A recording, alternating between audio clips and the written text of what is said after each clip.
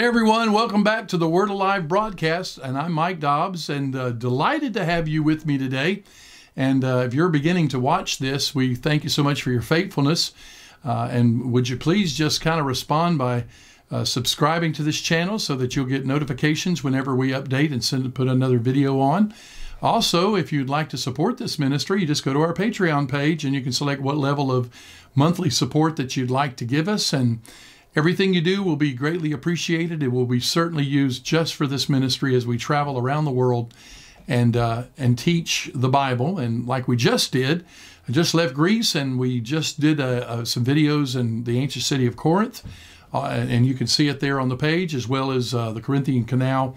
And then we did some interviews and taught a class from Mars Hill, which is right across from the Parthenon in Athens. So you can see that there also on the page. And we thank you again so much for being faithful to watch us, and be sure to tell your friends about us. And those that love to study the Word of God, we just love for you to come study it with us. And we're continuing in the beginning. We are in the first chapter of the Bible. We'll be doing verse-by-verse commentary of the key words that are, in this case, Hebrew, because that's the original language.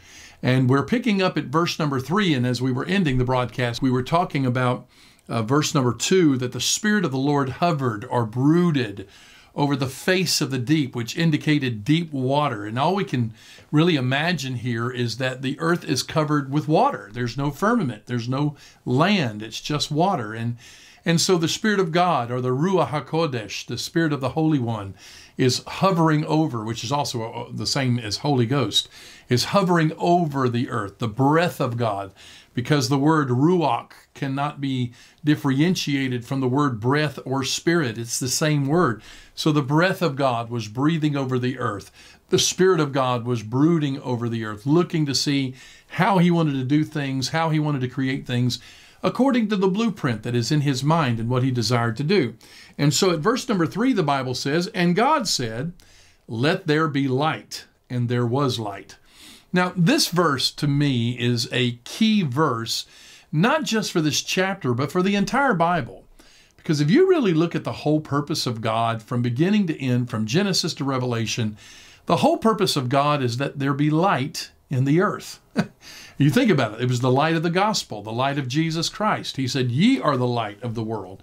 In other words, the whole time, from beginning to end, God has been trying to introduce His light to the earth, the light of truth, the light of the glorious gospel. He has brought us out of the kingdom of darkness and translated us into the kingdom of His Son and the kingdom of light. And so when He said, "Let there be light," He is not just talking about let there be a luminary or let there be some source of light whereby He could work, but also He was talking about that He wanted to allow light to penetrate the darkness. Also, I think we can see by this verse that God likes to work in light. He is not a God of darkness. He is a God of light. And of course, I'm going to spoil here a little bit because, honestly, it's not till the fourth day that He creates the sun and the moon and the stars and such as that. So where is this light coming from? And the answer is Him. God is the source of all energy, the source of all light, the source of all power. He is the Spirit of all energy and life, and He is light. So literally what He was saying is, permit me to interject myself into this plan by allowing me to illuminate the earth so that I can work and create what I desire to create. So everything that is created before the fourth day is enhanced by the light that is emanated from His eternal, infinite being. And that is an amazing thing in itself. God said, let there be light. And of course, the word there in the Hebrew is or, like mineral ore, but it's Hebrew, O-R-E. It's actually O-W-R, or. And it literally means illumination, or to allow illumination, or to allow there to be a source of light, or figuratively, it could actually mean interjecting happiness, which I think that's also very fitting, because as God is coming to this dreary, if you remember in the last broadcast, I was talking about the word darkness there literally means misery and sorrow and death and all of those morbid things, unhappy things. And now God said, let's interject some happiness into this thing. Let there be light. and there was light. And God saw the light that it was good. Elohim said, light be. In the Hebrew, you'll understand that the Hebrew is written in the active sense, which means that instead of he saying, you know, God did this, it is God is doing this. So when God looked at this dark world brooding over the deep and distinguishing the features that he was going to put there, he just said, let light be. Let the light penetrate. Let the light dominate. And that is what he's been trying to do ever since. Light dominating darkness. God's people dominating the darkness of this world. God's church dominating the dark deeds of the enemy and his kingdom on the earth. And that is exactly what he set into motion on that first day of creation. And that has been continuing ever since in some way or another, because that is the ultimate plan of God. That's what the whole Bible's about. Letting there be light. Let the light penetrate the darkness and drive away the darkness. And he says this, and he said, Elohim said, let light be. This is day one of creation. And light was, light became. And God saw the light that it was good in verse 4, and God divided the light from the darkness. And of course, the word there, good, is the word tob. It means a good thing, or like a good person. It means well-favored. In other words, he said, you know, let everything be according to my favor and my desire. And if it's according to my desire, it's good. And we all know that God is good. So God saw the light that it was good. If you want to say it this way, God saw the light that it was like him. Okay? It followed his attributes. It followed his desires. He saw that it was suitable. He saw that it was pleasant. He approved of it. And even says this in the verse, that he saw it, that it was good, and he approved of it. And he separated the light from the darkness. So God is going to lay down some physical laws here that are going to stand forever. And really, they're not just physical laws, because there's really no division in God between the physical and the spiritual, because he is a spiritual God, and yet he is the Lord of the physical. And so he says, I'm going to divide light from darkness, and I'm going to set some rules here. One of the rules is that the more light there is, darkness always has to yield to light, and therefore the more light there is, the more darkness has to go away. And so there is a natural phenomenon that light always trumps darkness. Light always is greater than darkness. Light drives away darkness. That's a natural law. That's a spiritual law. And God established it here on the very first day. Why? Because there's some precedents. That's what Genesis is all about. It's about precedents.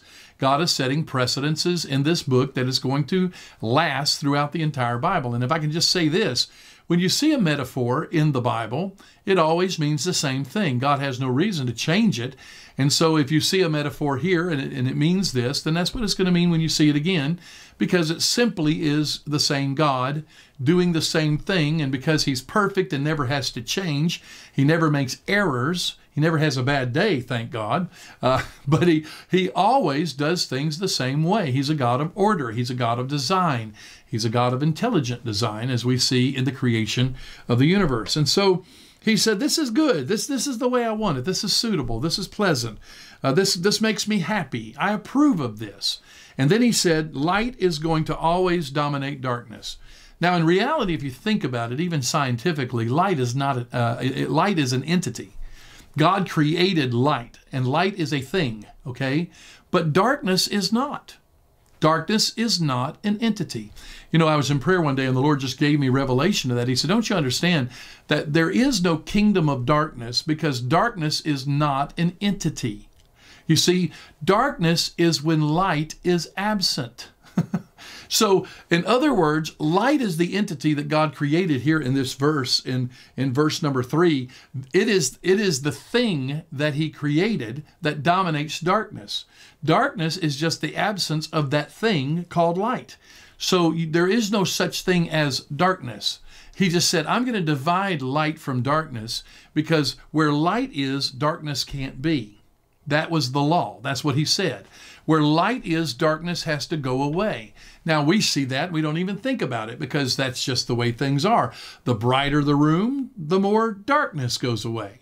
But it's because darkness is not an entity. But light is. Light travels. We as scientists have discovered that light travels at a certain speed. Isn't that amazing?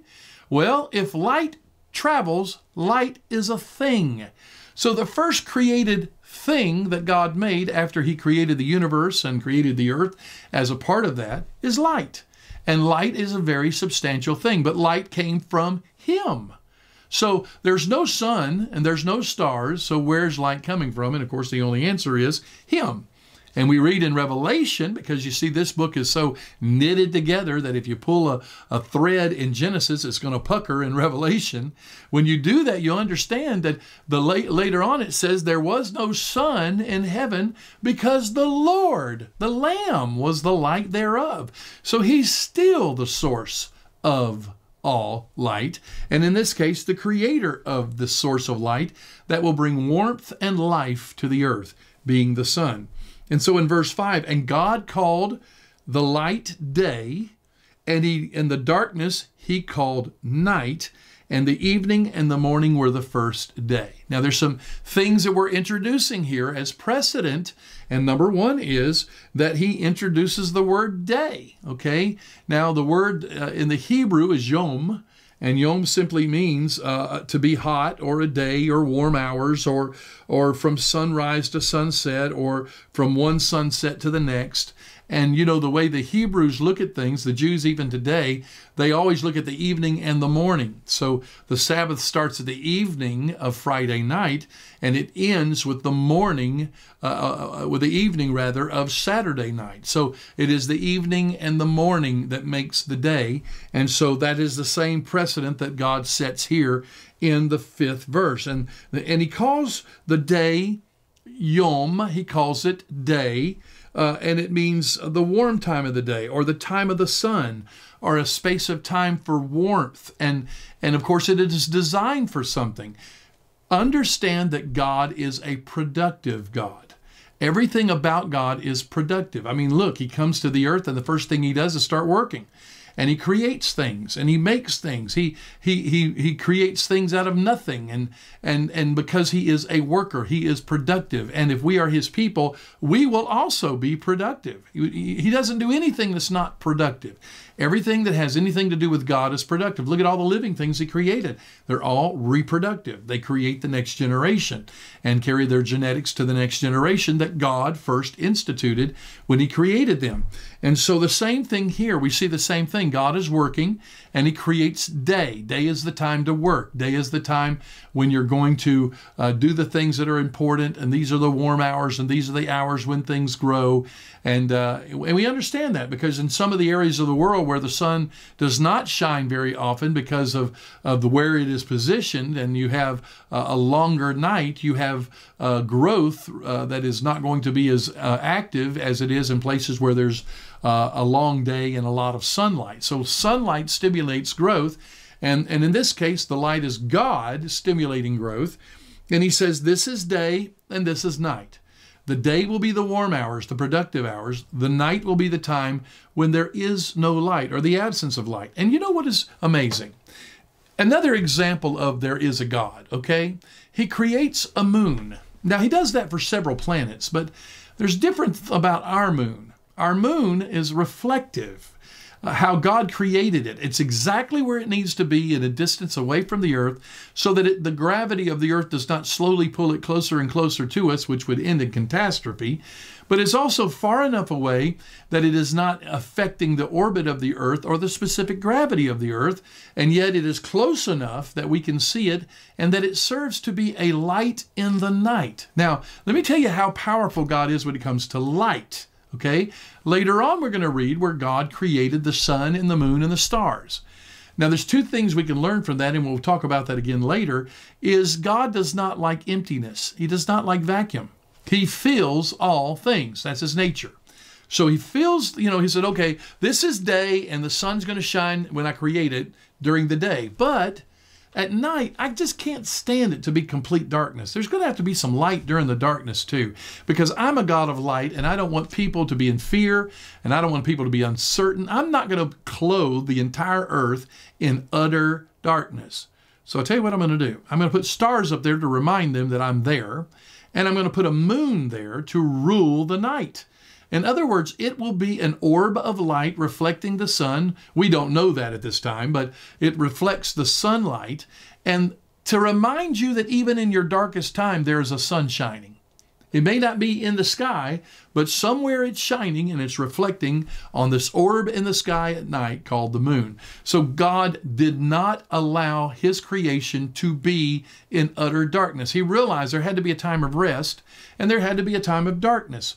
But in his creation, in his design, he would not leave us in utter darkness, but he would always have a light. And that light is the moon that will later be created to rule the night. And the evening, and I love the way the Hebrew says it, and the evening becomes the morning, and that becomes the first day. So we have looked at the first day of creation and what has happened. God has created light, and he set some rules. He's created an entity called light that will rule over darkness, and the more light there is, the less darkness there will be. The word night is the word layil in the Hebrew, and it's could also be leil in the Hebrew, and leilal is also another word that's just a derivative of it, leilal, and it means the same thing. It just means a twist away from the light, or a night, or a twist away from adversity. And here we see the wisdom of God filtering through the Hebrew language, which is the original language. Listen to what he's saying. And then there is the night. The night is when I will twist the earth. I will turn the earth, and therefore one side will be covered with the sun and the other side will have the absence of the sun, but there will be a moon that the sun shines on that reflects some light into the night. Now think about how dark the night can be without the moon. I know sometimes when you have just a little, barely have a crescent of the moon in the sky, and if you're out in the country where there's no artificial lighting or electrical lighting, it can be very, very dark, but also the stars are gorgeous because they're more obvious because there's the absence of interference of light and electrical light and such as that. So you really get the impact. And that is the kind of night that the ancient man saw. That's why they went to bed and locked all the doors and just went to sleep. You know, there was no such thing as night owls back then because you just didn't have anything you could do. You didn't want to burn too much of the oil in your lamp. And so because of that, you would go to bed. And so at nighttime, it became a time of inactivity where everybody just went to bed and slept under the safety of their roof until the day came. And then when the day came, they would go out. So it's interesting that Layil or Yalal actually means a twist or a turn, a revolution. So he's indicating in the Hebrew the earth will revolve, and as it revolves, you'll have day, and then you'll have night, and then you'll have day as the earth revolves or twists or turns. And then it says the evening or the ereb, which means the dusk or the ending of the day. It is the time when night takes over. And he says the evening and the morning or the boker. You know, in the Hebrew, we say Boker Tov, which means good morning. But the Boker means the morning or the dawn or the break of day. And so he's saying the evening when the sun took over and it was dusk or the moon took over and the sun went down. And then the morning with the rising of the sun is the evening and the morning were the first day. And this is a day without the sun. The only light we have is God Almighty. Now, look at verse number 6. And God said, let there be a firmament in the midst of the waters, and let it divide the waters from the waters. So now we are getting something different here. He's created day and night. And now he is going to take this orb of water and he is going to begin to create a firmament or land, as we call it, and continents. And, you know, I know everybody's entitled to their own opinion, but in my opinion, and I have a studied opinion, I'll just say that, I believe in Pangea. I believe that all of the continents were at one time formed into one continent. And through the tectonic plates moving over the course of time and even the flood, the disruption of the flood, it caused those plates to drift apart, and then now we have individual continents. So when God made the firmament on the earth, it was just one large body of land that emerged from the water and existed for a great deal of time, even up to the time till after the flood. So, when we talk about water, I mean, my son Adrian made a comment one time that I thought was really interesting. He said, Dad, he said, there is no more water since the creation of the world. Nothing is making fresh water. And I got to thinking about this. I said, man, that's pretty brilliant. I'm pretty proud of my son, because what he was saying was that when God created the water, that was it. The water that we are drinking today, this may sound a little distasteful, but the water that we're drinking today has been strained and filtered through rock, but it's actually the same water somebody else drank in generations before. And of course, we understand how the vapor goes up and then it rains down. And so there is no more water. What God created as far as water is still here, and there's nothing creating more water. God created this thing called water. And water is not some naturally occurring phenomenon unless it is supernaturally occurring, and God created it. And there's some things about water that's really amazing. I did some research on it. I kind of jotted down a few notes here. But, water is colorless, odorless, and without taste in its purest form. Of course, there'll be minerals that give it a taste or whatever. I can't stand it when it's got sulfur in it and smells like rotten eggs. You don't want to drink that. But water in its purest form is odorless, it's colorless, and it's without taste. And it has some principles, some characteristics that are pretty amazing that just let you know that there is a creator that created it. It's not something that just happened. I hear the theory, and you've heard the theory, it's kind of ridiculous to me, that this primordial soup somehow became a one-celled being, and then the one-celled being became a multi-celled being, and then it turned into some kind of fish that became a mammal that crawled out on the shore. I mean, that's almost as bad as the ancient Egyptians believing they came from worms, and the ancient Greeks believing that a Fea had favor upon some ants that had helped her in some way and turned them into humans. Now, if you think my theory is ridiculous, let's look at some of these. Because man's always trying to explain how we got here. But we don't have to. God gave Moses the whole plan when he was on top of the mountain with God for 40 days in God's school. God gave Moses the plan, told him exactly how he did everything, didn't leave anything to guesswork at all. And you know what? All of the smart people up until the last generation believed it. Now we got smart people that are so smart, they're educated beyond their intelligence, and they don't believe that God created the world, when every other generation before us certainly did believe that God created the world. So, I guess that's enough of that. But water is chemically neutral. Okay, so in other words, you can use the water. You can use it to grow food or medicines or minerals or whatever, because it is natural in the body. Your body is 75% water, is what I understand. What's funny is the earth is 75% water. So my body, which is an earthly body, is a direct reflection of the earth that God created. You see his signature in a lot of things. Let me show you another example of the intelligent designer, or I call him God. God's actual signature here.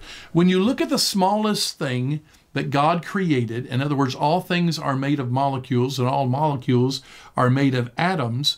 You see in an atom, you have a neutron that is in the middle, and you have electrons that are circling around it. And it wasn't until recently that we found out we actually have quantums that also circle around the electrons and the protons.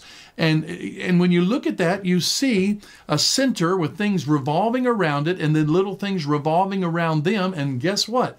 In the picture of an atom, you have the same design as the universe.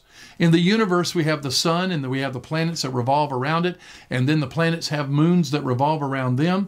And, heaven knows what we will find next in atomic science, that there might even be smaller particles, out there, or even asteroid bands, if you please, inside of atomic matter that we don't even really understand because we haven't got down that far. But you see, what I am saying is that the same design of the atom is the same design he used for the universe, for the universe that we live in, and for the entire solar system, and then the universe that is full of solar systems. All the same design with the same, even the same physics.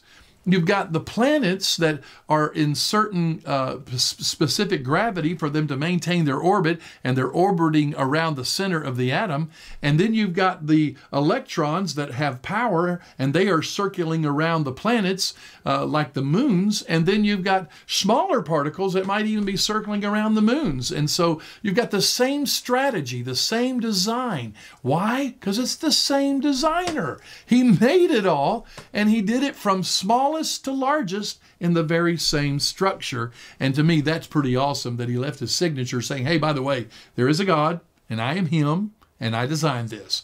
And just kind of like an artist when he signs the bottom of a picture that he's proud of to mark it and say, I did this. Well, God does the same thing. He has that same thing. Another thing about water that's pretty amazing, in my notes here, it has a unique surface tension.